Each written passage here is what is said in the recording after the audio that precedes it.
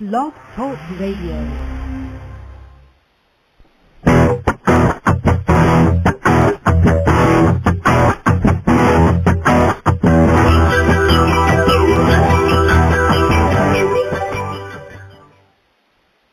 Good afternoon, ladies and gentlemen. My name is Nick Nunziata, and you are at the Chud.com podcast.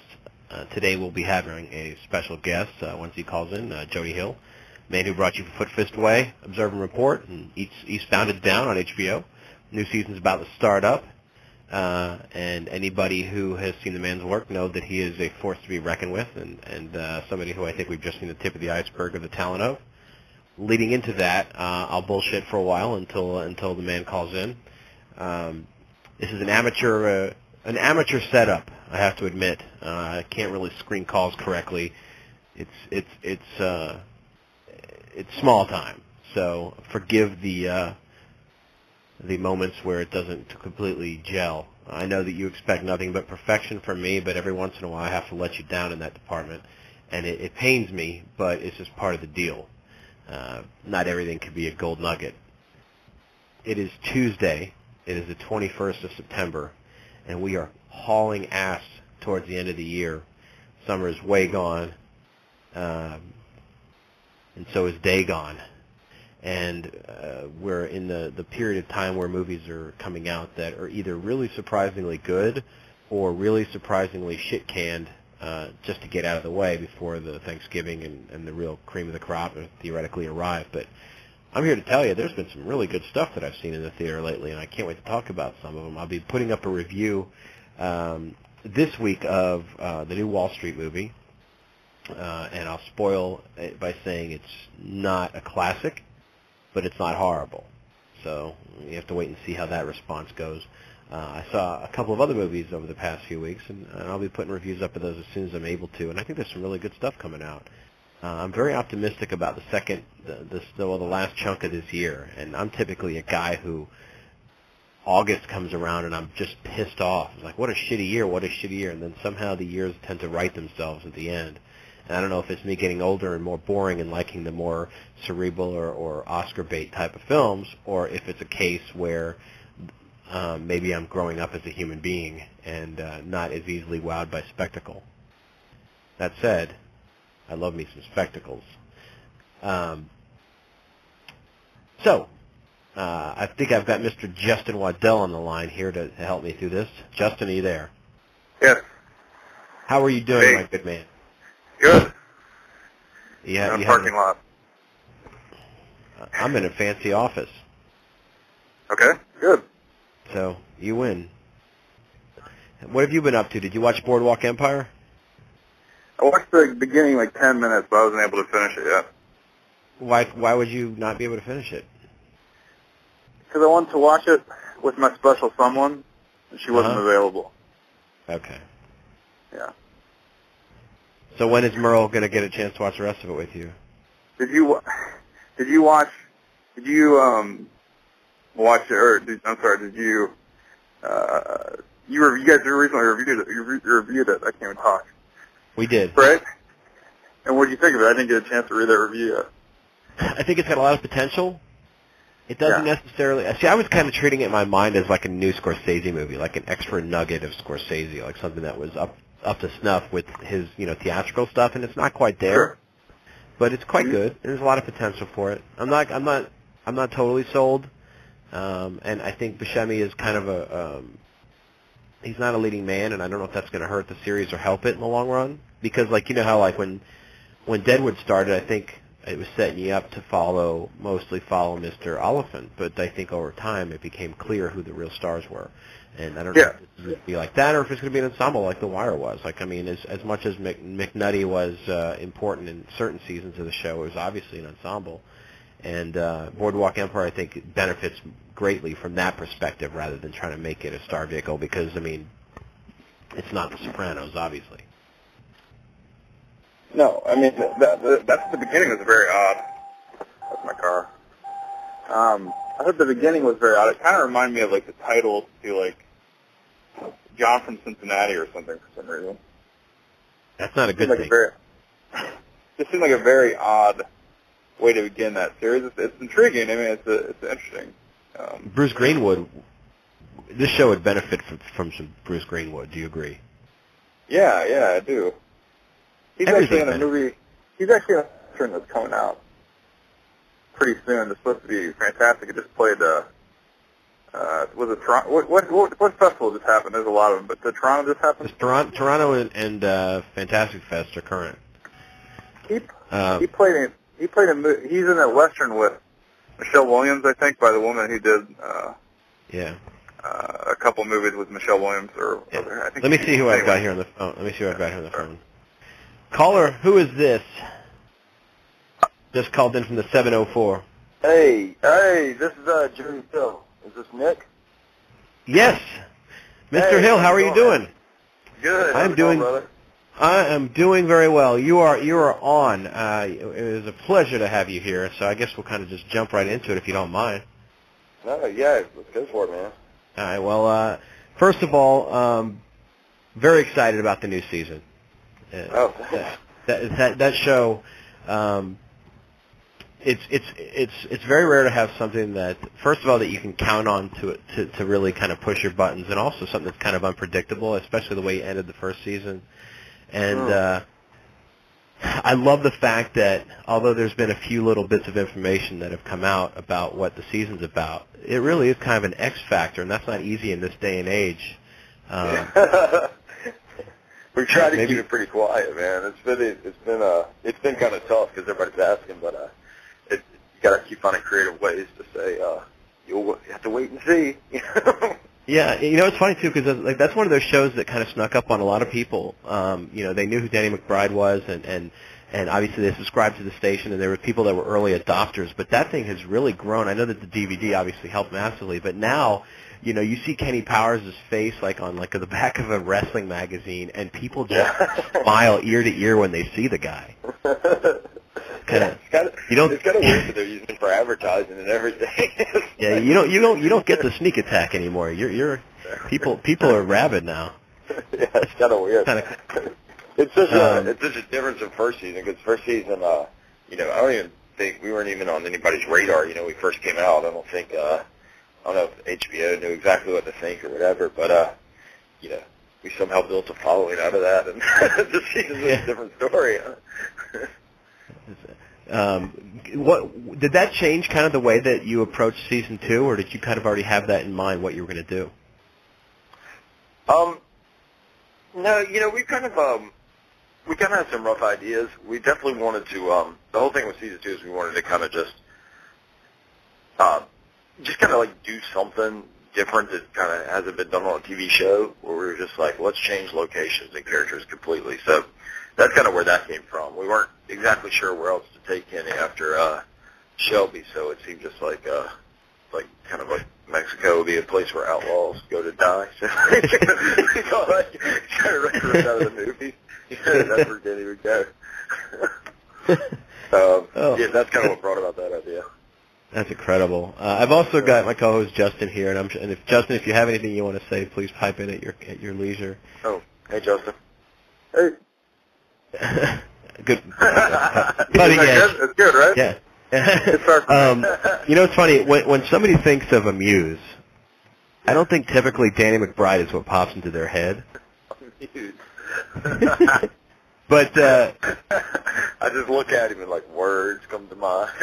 Yeah, poetry and angel music and maybe a stack of pancakes.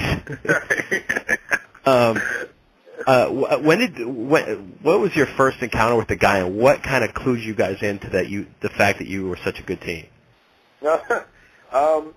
We lived beside each other our freshman year in the dorms whenever we at North Carolina School of the Arts we went to school, and we kind of made friends. I mean, we were in the film school together, but we made friends the first week we were in school, and we lived together the next year. We just kind of, I guess it started out as friends and just kind of, digging film together. But, David put him in All the Real Girls, and it was kind of like a funny thing. It was what, Dan, we should get Danny to do it, ah, ha, ha. And then, it turns out he was pretty good.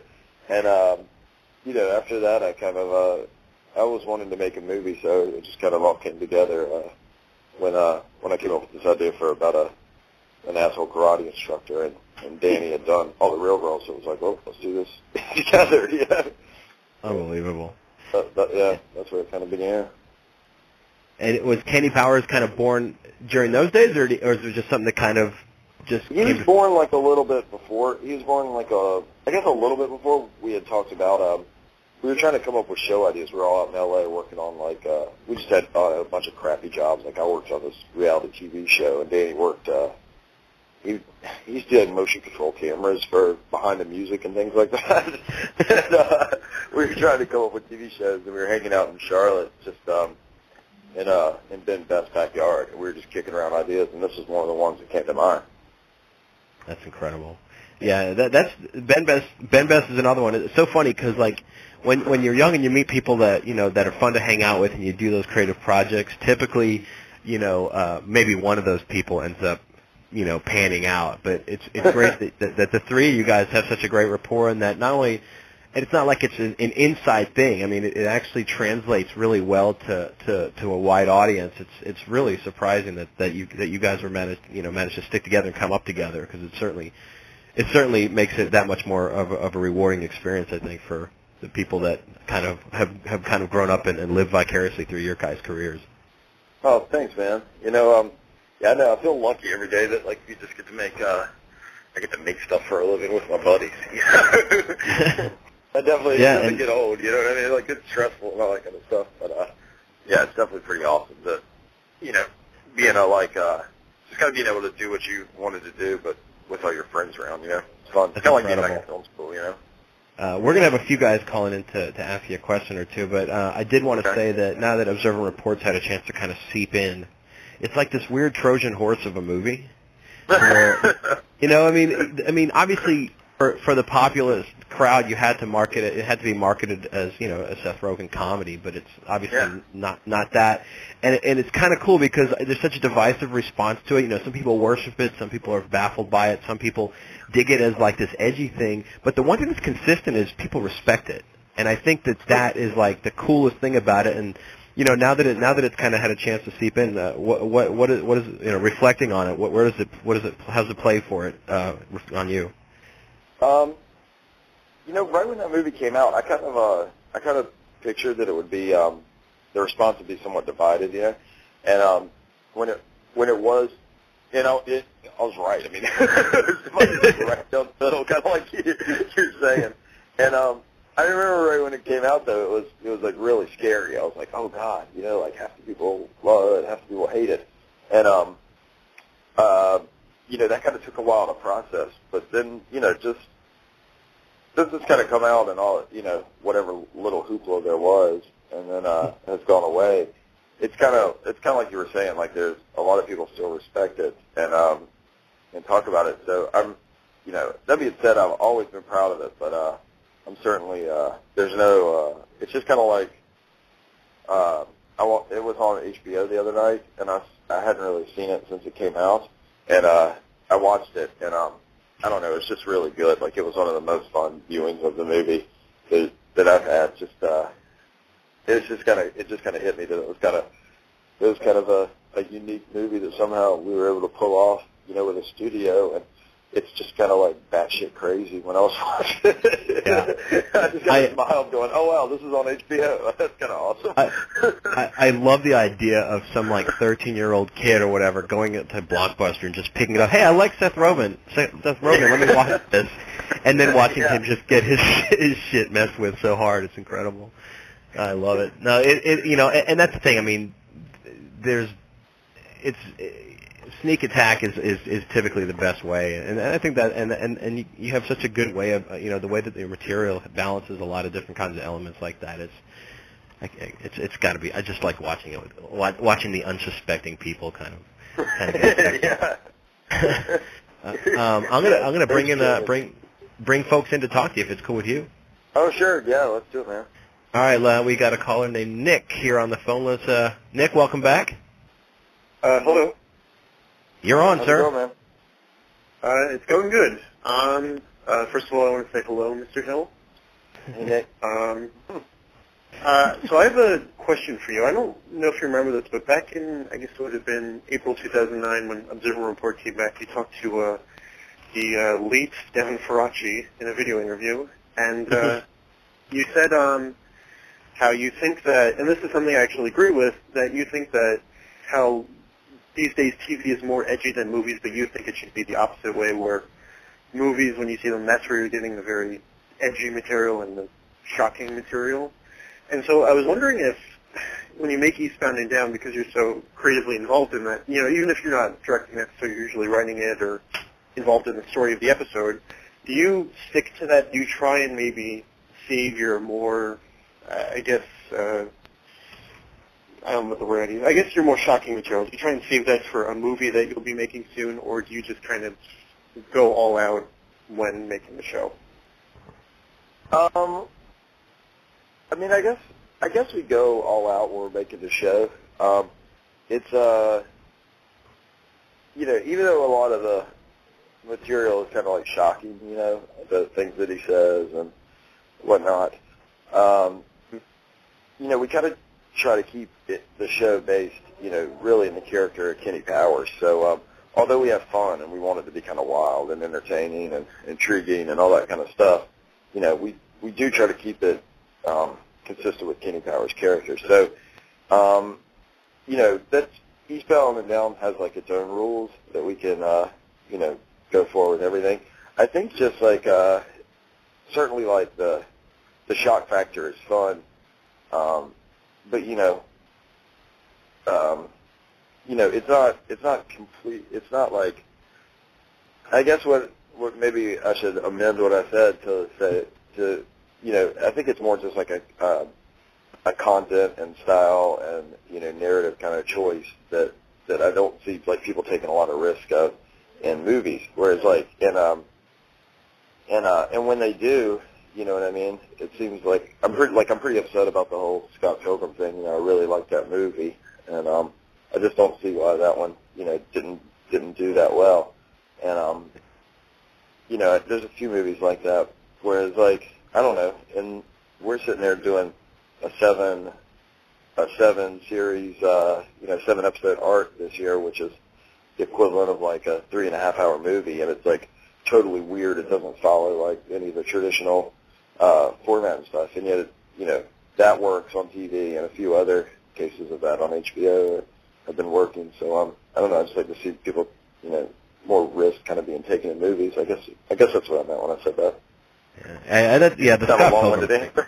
No, the Scott Pilgrim thing is baffling because I mean, anybody who's kind of savvy and appreciates film knows that thing is going to really knock people over the long haul. It just sucks that, you know, like that can happen and not get the recognition it deserved. You know, it's funny. Kenny Powers is like the only person I could think of in recent memory on TV. You know, you have those characters who are kind of like the Larry David kind of guys who are saying things that you kind of wish you could say and get away with. And Kenny Powers says the things you don't want to say that probably don't even come to your mind originally, that he's like on a completely different wavelength.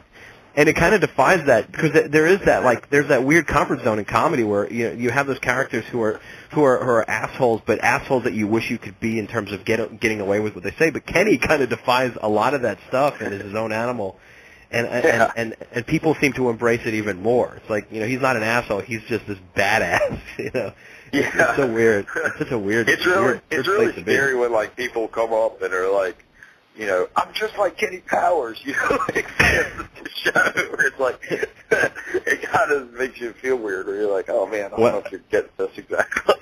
well, Chud.com is based out of Alpharetta, Georgia, which is in the suburbs of Atlanta. So I see my share of Kenny Powers. I mean, the only thing is they're just, you know, they either match him in appearance or in the bluntness, but they don't have the panache or the good writing behind them. It's a little different.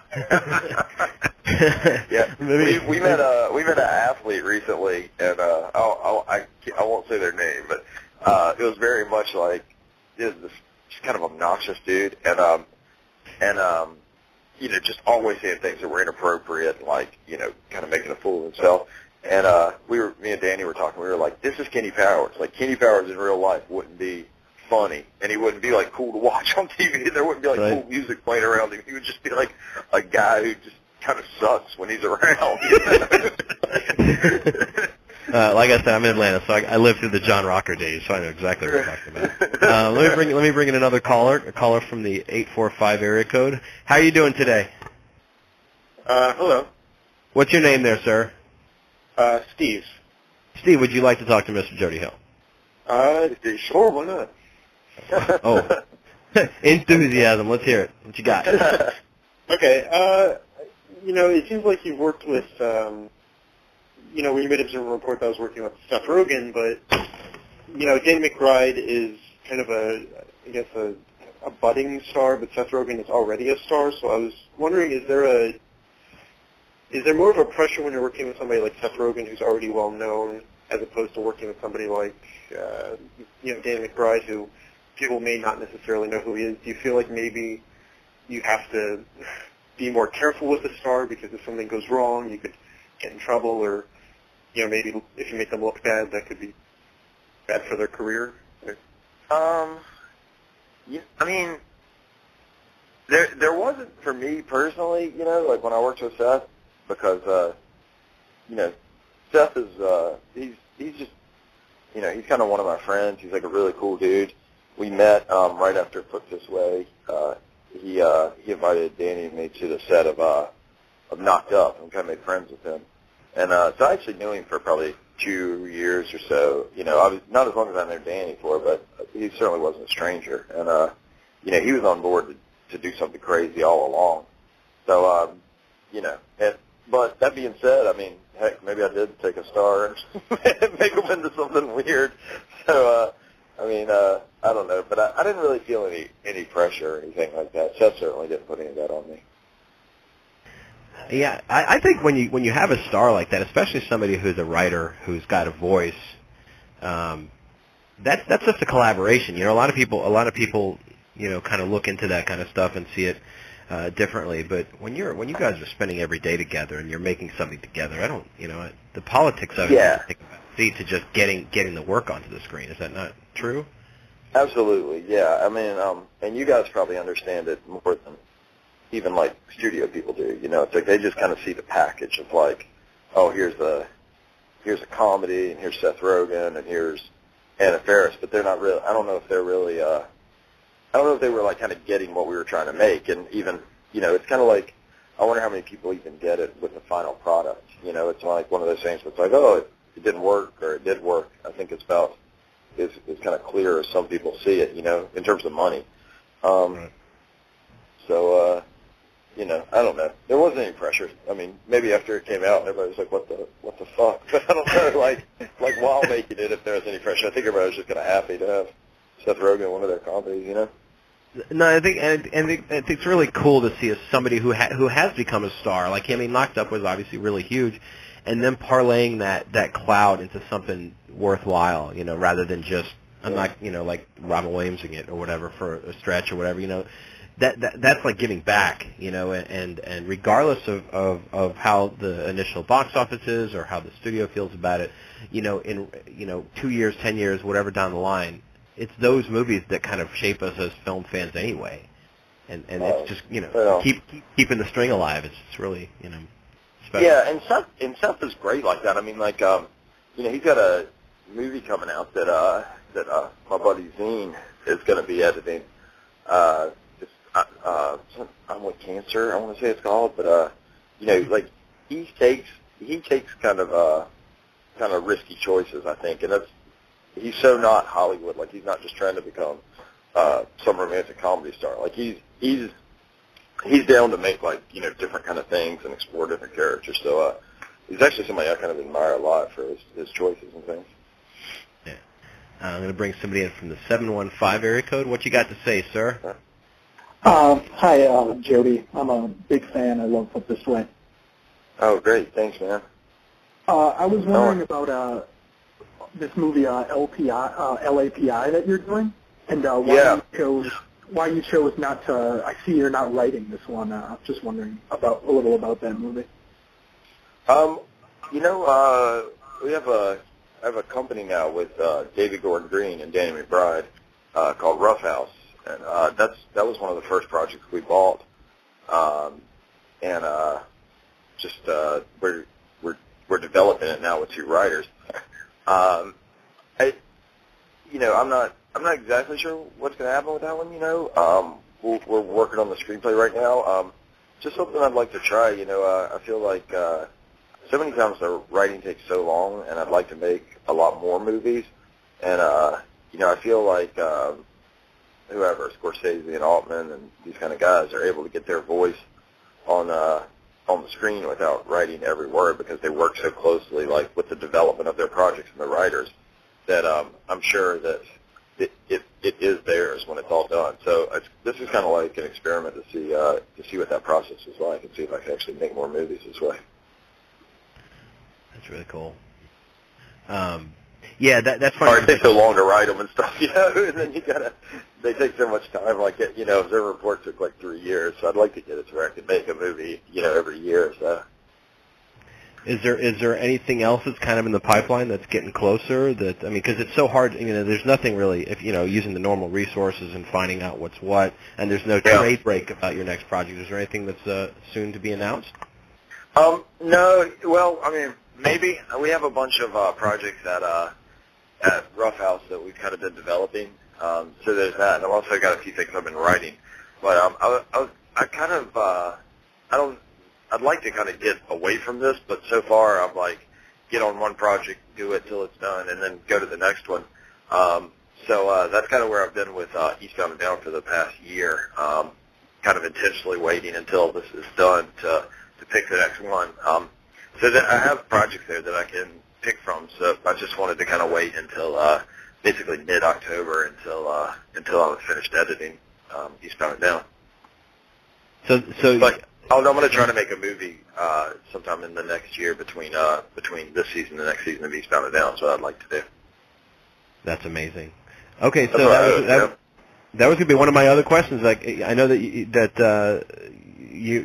didn't want to turn it into something that was you're following the Office motif in terms of how the show is handled, the original Office. So you have a vision, God willing, that for future Eastbound and Down seasons. Yes, but not many. I hesitate to put a number on it, but we'd like to see it go at least 3 seasons. And but that being said, not much longer than that. You know what I mean? It depends on how we're going to structure this next kind of push that we have Kitty Powers going on. But certainly we have an end in mind, and it's not going to go on like season after season. It's going to be a limited run, and we're just trying to stick true to that kind of that idea of like fewer episodes, no filler, more like a mini series or a movie rather than a TV show. Yeah, and just as an aside, Craig Robinson, probably the least convincing baseball swing I've ever seen. A lot of good athletes working on this show. It's weird, man. It feels like me and none of my friends know anything about sports or baseball. Like we all were just kind of like hatched from some nerd egg. Like, it's great. We all kind of share that quality.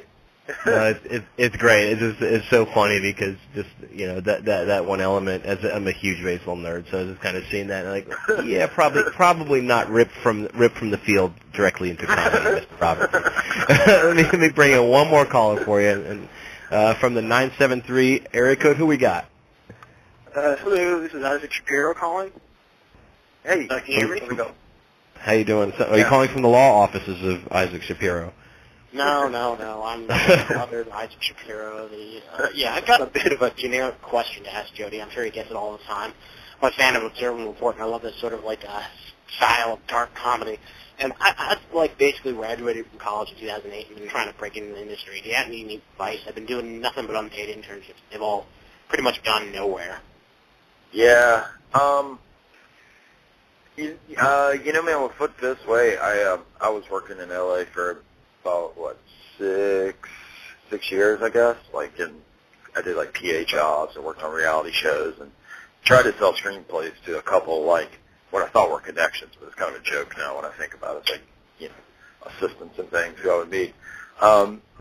So I ended up like trying to just save money for that time, and then I paid for Foot This Way myself. You know, I looked on, you know, people's biographies. I'd seen that like Gus Van Sant did the same thing, and you know, whoever, Kevin Smith, you know, even Tarantino had made one, you know, back a long time ago, that he had paid for himself. You know, I kind of felt that this was like a common thread among filmmakers. So I just kind of copied what they did and paid for my first film myself. Yeah, because I tried doing that myself, and I don't know, it's just like, I got no money coming in. Like, the only money I got from an internship was one time where I got paid $50 to, like, try and accuse Mario Lopez of rape for this, this sleazy agent who wanted to promote Dustin Diamond's autobiography called Behind the Bell. So he paid me $50 to wear a shirt that says, "I'm with Roman Polanski and Saved by the Rape," and get him to sign the book.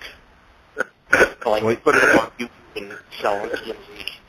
Well, what are you complaining about? That's amazing. You got a good story out of that one. Yeah, at least. Oh, God, the guy was so creepy. Man, you know, it's so fucking tough, man, but I would just say, like, I don't know exactly what you want to do, but if you want to direct. I've tried writing my own stuff. I was writing. put off Broadway and, like, this little shitty thing on YouTube called Middle Age Mutant Ninja Turtles. Okay. I had no money, like, crap. Well, I mean, keep trying, dude. I mean, you know, you don't need anybody's permission to make movies. You can just kind of make them. So it's like, you know, keep making them, and maybe one day you could figure out a way to make a living out of it. That seems to be the deal, you know. That's always the case. You know, Hollywood doesn't want anybody new at all, and then, you know, when you finally get, you know, once you finally do it yourself, they embrace you with open arms, and the doors close for the next guy. It's just such a weird system, and it does seem to be the way it works. Yeah. I think it's great though. I think you know, it helps weed out, I think, a lot of folks, and you know, in your experience, Foot Fist might have been the only film you actually had real control over, and obviously you've been able to do movies that are kind of personal and kind of your way, but that's the exception in a lot of respects. So yeah, I mean, I feel lucky to be that I've gotten a little more kind of freedom in terms of like the material I've made so far, you know. But I mean, I haven't exactly had like a string of hits or anything, so I would like for that to continue, you know. Yeah. But eventually, you know, we're all going to face the questions of how do you feed your family and pay rent and things like right. that. So, you know, yeah, I guess I just there are more paid opportunities in New York. Although I guess that. Oops, sorry, accidentally sent him packing. Oh, accidentally. But we should tell him to keep his chin up. That's what you should have said now. Keep your chin up, sir. I have a lot of sympathy for guys trying to make the things, you know, because it is so tough. But, yeah. Well, and if you're in LA and you're not working like consistently, you're surrounded by it every day. You know, either people that are trying to do the same thing or people that are doing it and succeeding at it. It's rough. Before you go, you mentioned in the interview that one of our guys, Devin, ran with you last year, that Flash Gordon is your favorite movie. Yeah, Flash Gordon. There's got to be a story to that. Oh, well, you know what? I think there was a period where they were showing it on HBO when like I guess when I first remember my family at least having HBO. I felt like it was on every afternoon, so I think I've seen Flash Gordon more than I've seen any other movie. So nostalgia is a big part of that. You know, it was kind of like my Star Wars as a kid. No, I know, right? There were those movies. There were those movies on HBO. I don't know. I mean, I think we're roughly the same age. There was there was those movies that they kept force feeding us. That either you grew like this bizarre adverse reaction to it and abandoned the idea of film altogether, or you embraced them wholeheartedly. And there was a handful of movies that were like that. And that was kind of the golden age in some respects. You don't get that anymore. Yeah, it was the golden age of video, I guess, or cable. Yeah. I used to like think I was Flash Gordon when I was a kid. Like I would tell the teachers and stuff at school that was my name. Like it's really like the kid who wears the cape, you know, like that kind of thing. That was kind of me and Flash Gordon. You know, a lot of those people become the filmmakers and actors that we love. It's kind of funny how like what's a detriment during our formative years becomes a virtue as we get older. Yeah. So Well, I tell you, man, we are really excited about the new season and whatever you got thanks. cooking next. Big fans of your stuff and looking forward to chatting with you down the line, man. Thanks so much for your time. Hey, thanks. I appreciate it, man. Be good. Take care. Thanks. Okay, bye-bye. Justin, you didn't mention him getting locked out of the editing room. I'm very helpful during these interviews, aren't I? I love it. Actually, I love it. I had a few questions for him that I didn't say. Wow. Well, I've got a guy from the 801, one of the only caller that's hung with us, even though Jody's not on the phone. So let me let that person on the air, and I'd like to hear what questions you are going to ask, Justin. Who is this? This is Brian. Sorry that we weren't able to get you in there, sir. What were you going to ask? You know, I was going to ask kind of how he finds that balance and tone that he does so well in his films, like between the really dark, and then he even puts in a little bit of sentimentality in there, but he always keeps that balance perfectly to keep it just on the dark side, and I was going to see how he establishes and finds that. Well, we don't know. We have no idea. Nick, way to go. That would have been a perfect question. But at least I brought in the caller who was able to shill what he was working on. No, he was nice. I've been drafting that question for a while. That was a good question, man. I mean, I wonder how he does it. Let's speculate. It comes naturally. I think what he does is he picks up a Robert McKee book and reads to what Robert McKee would do, and then just rips it off completely. Because Robert McKee is the fount of all information regarding coming up with great stuff. Agreed. No? Oh, okay. No, actually, no. I wonder. You know, it seems like he's such like a normal, natural kind of guy. I can't. You know, I think his instincts are really good, and you know they, especially in the people that he collaborates with. You know, it's a lot of the similar kind of minded people. I kind of wonder if like they just have like their vision, and it is what it is, and maybe they don't even know what kind of makes it tick in some respects. Yeah. Because I mean they are kind of films of a mind, and even the show is of its kind of own mind, and I don't there's nothing about that stuff that seems overthought or over strategized. It seems like it kind of just happens. Yeah. And I think he may have kind of answered it a bit for me when he was talking to another one of your callers, and he talked about how they just kind of try to focus on the character, and everything just comes out of the character. And I think that might be another big reason why they're kind of able to create a good feel and balance, because they're so focused on just this character and telling that character's story that wherever it goes naturally. Yeah.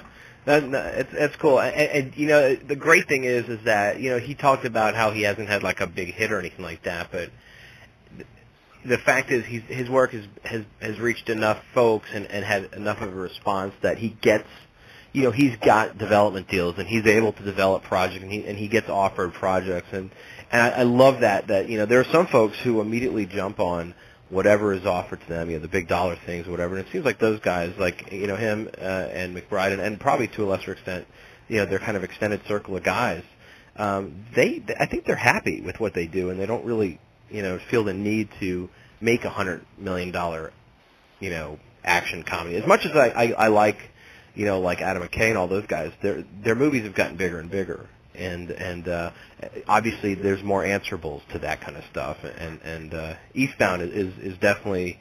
Can you imagine what it would be like if there was a focus group mentality to that show? Yeah, it'd be like Justin. Kill it. Hey, no, that's not nice. I think I have a bug in my shoe. What's up? That was one of my questions. Yeah, I think I do. See, I wish I could kind of get him back. So I was going to ask him. This is what I was going to ask him. I read this. I was going to say, any relation to Jonah?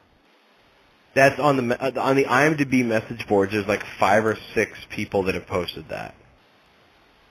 Any relation to Street Blues? Come on, guys.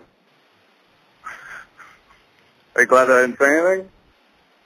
I think you would have found a way to own it and to make it all your own. What do you now? See, he kind of slipped there that there is that they do have a third season. I wouldn't be surprised if they already kind of. locked What's in. surprising to me is that to me, it felt like that season, I think people have said this a lot, is that it just felt like they were ending it. It felt like that's what they wanted to do, and they just wanted to have one season. I mean, obviously, financially, you never want that, but it just seemed like that they were so confident in the way they ended that show. No, I think what they did was like they wrote themselves in a corner in a way. No, I don't think so. I think that what they did was really smart in that they ended it in a way that they knew that they were going to be going in a different direction. They came back, but they also knew that if it didn't get the reception, that at least it has an ending that is an ending. Because exactly. Don't get renewed, and then they just feel like these bizarre orphans. Like I think it's Isabel Furman. I think. But I think with that, I think they fully had intentions to go further with it. I don't think they were putting a punctuation mark on the character. I think they were just kind of covering their ass a little bit. Yeah, you're right. They probably were just covering themselves, but they could have done another season or two in that town. Just in that town, it was fun enough in there, but they took it to a whole different place. I don't think the town. What more? I mean, I'm glad. John I'm Hawkes glad. in there? Come on.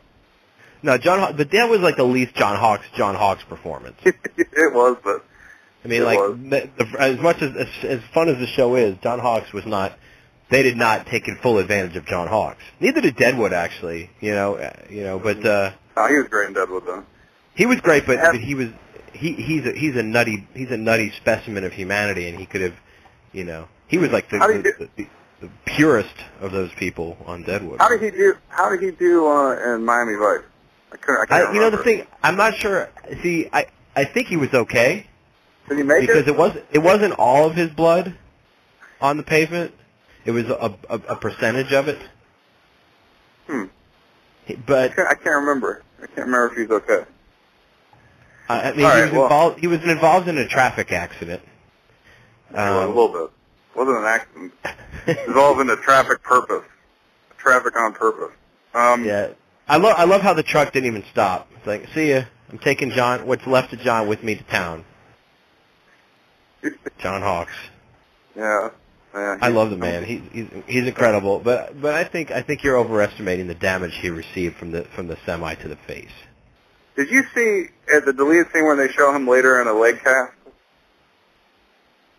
Was that him? Yeah. No, see, I saw the storyboards for the scenes that they didn't shoot where he's in the witness protection program. Mm-hmm. And he's got a little Indiana Jones scar on his chin.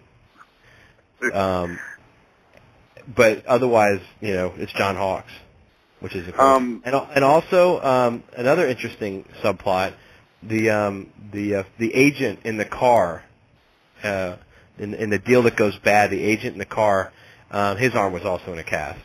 How did he do? I gotta get going. I gotta get back to work. But I just wanted to say before I leave that he sounded like a nice guy. Yeah, I don't know him, but he seemed like a nice guy. Yeah, nice as other people that you had on that didn't like my Edward Norton joke. Your Edward Norton joke was fantastic. Actually, I'm watching an Edward Norton movie right now that I'm really enjoying. Which one? It's called Leaves of Grass. Oh yeah. That never came out in the theater. It's a Tim Blake Nelson movie. Yep. I'm about 3/4 of the way through it, and I'm doing a DVD review for Chud, and it'll be a positive. It's supposed to be a good movie, actually. Yeah, it really is. I guess it never came here. I think it maybe came to theaters a little bit, but that's not too bad. I'd like to see it. I'm glad that you hear it's good. All right, I got to go. Well, all right. Well, thanks. I'll catch up with you. We need to do a real podcast soon. Yeah, that'd be great. All right. So I'm all by myself for the last 15 minutes of this show, and that's a sad thing for many of us, mostly me. So if you would like to come in and talk to not Jody Hill, it would be my pleasure. It would absolutely be my pleasure to chat you up and to make your day better with my presence. I would do that for you. Otherwise, I'll talk about some jack shit that comes out of my head. First of all, yes, I'm watching Leaves of Grass, and it's a Tim Blake Nelson movie about Edward Norton, who plays two roles, and so cutting edge stuff. And I kind of Edward Norton's one of those guys who, as good as he is, and as many good movies as he's done, it's almost like he kind of he's faded somehow. And it's a shame because like he's made so many great movies, but in recent years, even though he's been acting and he's been in some good movies and he's still respected, there's that weird thing where he's kind of like not the Edward Norton of Fight Club / Primal Fear / 25th Hour, and this movie kind of restores some of that. I mean, it's really good seeing him again. I have a caller from the 904 area code I will bring onto the air. Hello, who's this? Jason Becker. Hey, Jason, how you doing, man?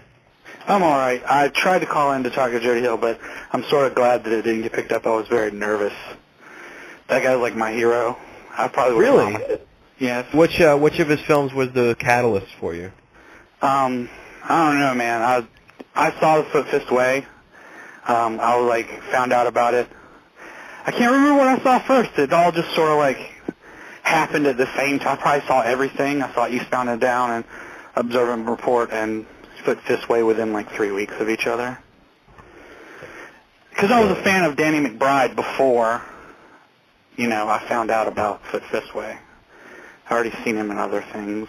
And then you found out that Danny McBride is Danny McBride because of Jody Hill. I guess. Pretty much. I mean, obviously because he's great on his own, but also, I think Foot Fist is pretty much the... I was. What were you going to ask? I wasn't going to. Well, another reason I'm glad, I was probably just going to talk about how ever since I saw The Foot Fist Way, I just really want to see Danny McBride in a remake of Roadhouse with like Will Ferrell as Wade Garrett, and that would be really dumb. So I was like relieved. I came up with a question while I was listening, but that was my main thing, is to talk about the Roadhouse remake. Don't you think he came off as just a really nice guy, though? Like a really just regular guy? Yes, he did. I was more worried about what you would say than what he would say, having seen interviews with him. Well, I don't blame you. I'm not Mike Wallace. But he's like, fuck you, I'm hanging up. That's such a stupid thing. And it would be justified. But the cool thing is, I mean, like, that guy just seems, very much like just one of us, like a regular person. I was really just going to, like, the question I came up with after that fact was, like, do you get the sense that studios don't understand comedies? Like, they try to, when, like, you have Anchorman they won't make a sequel to Anchorman, even though it's successful, and it will probably have that sort of Austin Powers 2 effect where the sequel would be more successful, despite whatever weird computer program they say. I'm sure, I don't know if you know or read, whatever. But no, I'll tell you for a fact. I don't think they get things that are like a movie like Anchorman. To me, people I picture in my head that run studios and make those decisions are just like angered by the idea of it. This makes no sense. Where is the story? This love story there's no seriousness to this. Like they all think that a movie should be follow the SNL, like Adam Sandler trajectory, where you let them do their little silly shit, but then you force them to put in like a plot, like a story. I think that there's this big misnomer about studio executives and stuff like that they're like these automatons that think that way. The weird thing is the more and more I meet, the more people I meet in that business, and I've met quite a few. And on different levels in the food chain, they know. I mean, like they appreciate funny movies, and they'll quote funny movies, and they are fans of a lot of the movies that are the kind that are controversial or weren't successful. But when it comes down to the equation of math and how much is a laugh worth and how much risk is worth it, that's where it kind of gets treacherous. And I think. There's this weird thing where those people, it's kind of their job to ask these questions because, like, there's so much fear and accountability is a bitch there. Like, if a movie, like, they're very scared to commit because if something doesn't go well, it reflects on them. And it's such a weird shark mentality in that business to where, everybody's fighting for their jobs and they're trying to toe the line and all that. So I think their heart's in the right place, but their brain, unfortunately, is what is responsible for getting their paying the rent. So I think like Anchorman. I can almost guarantee that there is going to be another Anchorman movie. As much as McKay has tweeted otherwise, and as we've ran articles on it too. There's going to be another Anchorman. I mean, the movie is, I think right now it's leverage, it's politics, and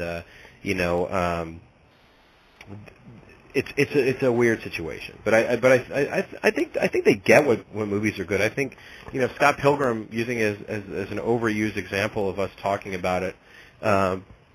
People love that movie. Like the people that were like the executives, they love that movie. But it's those are my two main inspirations, are Edgar Wright and Jonah Hill. Or not Jonah Hill, Jody Hill. You could do a hell of a lot worse, though. I mean, that's a good example. And those are two guys that, there's no. I can't imagine us looking back in 10 years and saying when did he sell out. I can't imagine there being that moment. I mean, they may not. They may make some films that are a little bit more broad for their career's sake, but I can't imagine. Any guys like that, and there are other people in that spectrum too that certainly represent who we would like to be and who and the kind of talent that we'll follow, because I'm finding it harder and harder to follow talent.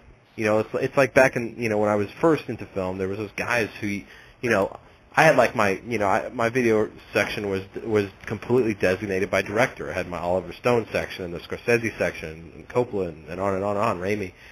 And now, people are. It's kind of this weird incestuous thing. They'll go to TV, they'll go to the film, they'll do one for me, one for you kind of thing, and it's a different. There's only a few guys who are able to get away with that. So, you've chosen pretty good role models, I think.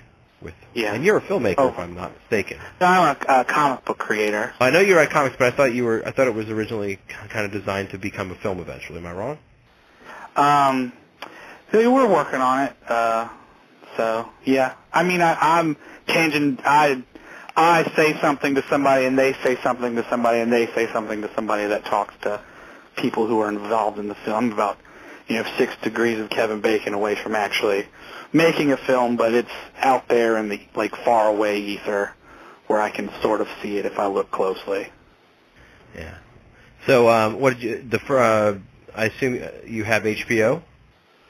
I do have HBO. I'm very excited about. I'm going to have it just long enough to finish out to watch the second season of Eastbound and Down, and then I'm doing away with my cable altogether because of Netflix, Watch It Now, and various things of that nature. Yeah. What do you think about the decision to go to Mexico season 2? I was excited. Because I can't wait to see. The actor Michael Pena.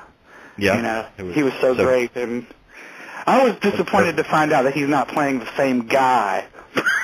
Oh well, there's probably legal reasons he can't be. Yeah. I mean, that was just the same place where I sit and watch Roadhouse and imagine Danny McBride. Yeah, I'm not with you on the Roadhouse thing. I think that, that's the guy that was sitting there saying, he's going to be the same guy he was in Eastbound and Down. Well, no, see, like your idea for Roadhouse to me represents that. I mean, that's why, I thought the Land of the Lost movie was ill-conceived. No, it would be a shot-for-shot, line-for-line, like Gus Van Sant's Psycho-style remake. It wouldn't be a reimagining or a reboot or anything. It would be the exact same movie, just with Danny McBride and Will Ferrell instead of... The only way I'd really like to see Roadhouse remade is with Patrick Swayze. Yeah, that would be a feat. That would change the world. And Jeff Healey, while we're at it, let's get them both. That would change the world if that happened. I hope that would be an event. They would make an NBC series. I think Ramiro would be involved in some capacity. So while I've got you, you're a longtime Chud guy. How do you feel about the first few weeks of the new incarnation of Chud? Has it maintained your attention? Yeah, you're there more, so it's funnier, and I appreciate that. When I first started with Chud, it was because it was like a funny take on things. You still got Sand Strange, and the straight articles aren't as good as they were. I never really any kind of news article I wouldn't unless it had Devin's name or your name. I wouldn't actually click on it. And now that Devin's gone, I still want to go to Chud, I click on everybody's name. And some of the new guys need to find their voice, but it's certainly it's not as I don't want to say insightful. That doesn't seem right. That seems like a negative critique. But it's funnier. It's more like a little bit less nerd rage serious than when Devin was in charge. That's a fair critique. And honestly, I think it's going to take us several months because I got two new people coming on next month, and that'll be working on Chud and this other site that we're building, and everybody's going to kind of be incestuous back and forth, I think. But I think we'll be in a good place once Steve Murphy's able to come help out. And, yes. Yeah, and Ren gets more time to do the fun stuff he's working on. He's got a couple of new kind of. Yeah, he's my new second go-to guy now that Devin's got it. It's you and then him, and I would be very excited to see Steve come aboard. So he is. He put in his notice at his job last Friday. His first day of work is a week from Friday here. I feel like he's gonna have a voice. It's a shitty voice, but he'll have one. Hopefully, a lot of articles about Ronan and Shutter. Yeah, and he'll have a picture of from Cranford at the bottom of his articles. I think he had that email. I have to thank him because now whenever I say the word Shutter, I say it like it's impossible not to. I know it's horrible because it pisses off my girl to no end. I'm just like, hey, I really enjoyed that movie, Shutter Island. Yeah, well that's the thing. Steve is this weird. He was born in this podunk part of Georgia, like a total redneck kid with like buck teeth and cross-eyed. We might be related then. Okay, so he has that, and then he moved to England for 7 years. So he went from one extreme to another, and then the Steve that we have, that we know and love, that we have now, is like this bizarre Frankenstein of those two cultures. And most of the time, it serves for good comedic value, but every once in a while it manifests itself in stuff like Shucker, and some people call him a Brad Pitt sound-alike, but I think he's more of like this bizarre like Earth X version of like Don Knotts or something. I don't know. It's bizarre, but yeah, he'll be here. He'll be doing a lot of stuff. And as far as Devin going, Devin definitely the brainier aspect. We have to find that because he's definitely he upped the cultural and intellectual level of the site, and I do my best to tug it in the exact opposite direction with my shit. So I think we'll find a balance. But I've always wished you would do more stuff. I am a big lover of the list of Dom, and I've sent a few things in, and yeah. Yeah. Well, I did a 3-pager last week, and I'm working on a new one for next week. So yeah, that is at the mercy of the shitty photographs that I find and people take, and I have this policy of not using any like internet, photographs or memes or any of that kind of stuff. Because a lot of people will send those really good and funny things, but I figure these need to be homegrown for it to really. I think I have a picture of a rape van painted like the A-Team van. If you're interested. A rape van? Yes. It was a dirty van that I took a picture of with my cell phone while I was driving, risking my life. Because it had the A-Team stripe on it. I'm like, holy shit, I think that is a rape van. That definitely qualifies. I think the last one I had a truck painted like the General Lee with a Keep On Comin' or whatever kind of bumper sticker. So I think the rape van certainly fits into it. I'm in the home stretch here, but really, man, thanks so much for calling in. And if I get an opportunity to get Mr. Hill back on, I will make sure that you're the first caller. Okay, I really appreciate it. I love the Chud Show. I love Chud.com. Keep on with it, and I'm really looking forward to the Don't Be Afraid of the Dark. Thanks, man. We saw the trailer for that, and like my fingers are in my ears. Like I've already seen it online like 3 times. Yeah, we went and saw a film, and that trailer was there. Fingers in my ears because I know it's coming. All right. Well, good luck with Killing Pikmin too, man. Thanks. I got somebody from the 507 who's going to ride this out with me. Who is this? Hey, this is Andrew. I'm coming from actually Nebraska. That's far. That's far away. That is. What are you the Andrew I've spoken to before, or is this a different Andrew? This is a different Andrew. Oh, I guess Chud is really big amongst people named Andrew. I love it. So we got 30 seconds left before the show goes straight to hell. What you got? Actually, I was calling in. I guess I just kind of missed Mr. Hill for a second, Yeah. but I just I'm really excited for Eastbound and Down Season 2, and I guess all I can say is I don't know what your thoughts are on it, but just, wish it well, basically. I'm with you, man. I'm more excited about this season strictly because it abandoned all the stuff from last season. I love the fact that they're challenging themselves, and Mexico's always a good place to challenge yourself. So I'm looking really forward to it. I think it's going to be a blast, and I really appreciate everybody calling in. And Mr. Hill, thank you guys so much. I'm the fuck out of here.